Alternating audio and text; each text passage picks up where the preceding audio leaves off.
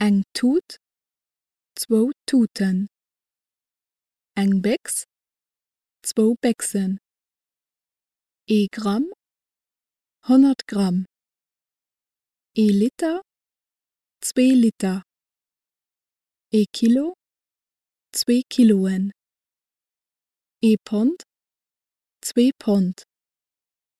Milliliter, 2 Milliliter.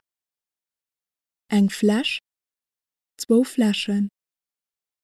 Glas, 2 Gläser. Pack, 2 Pack.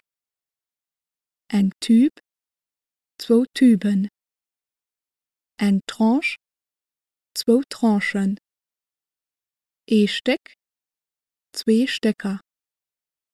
Eng Dosen, 2 Dosen. Döppchen, 2 Döpperscher.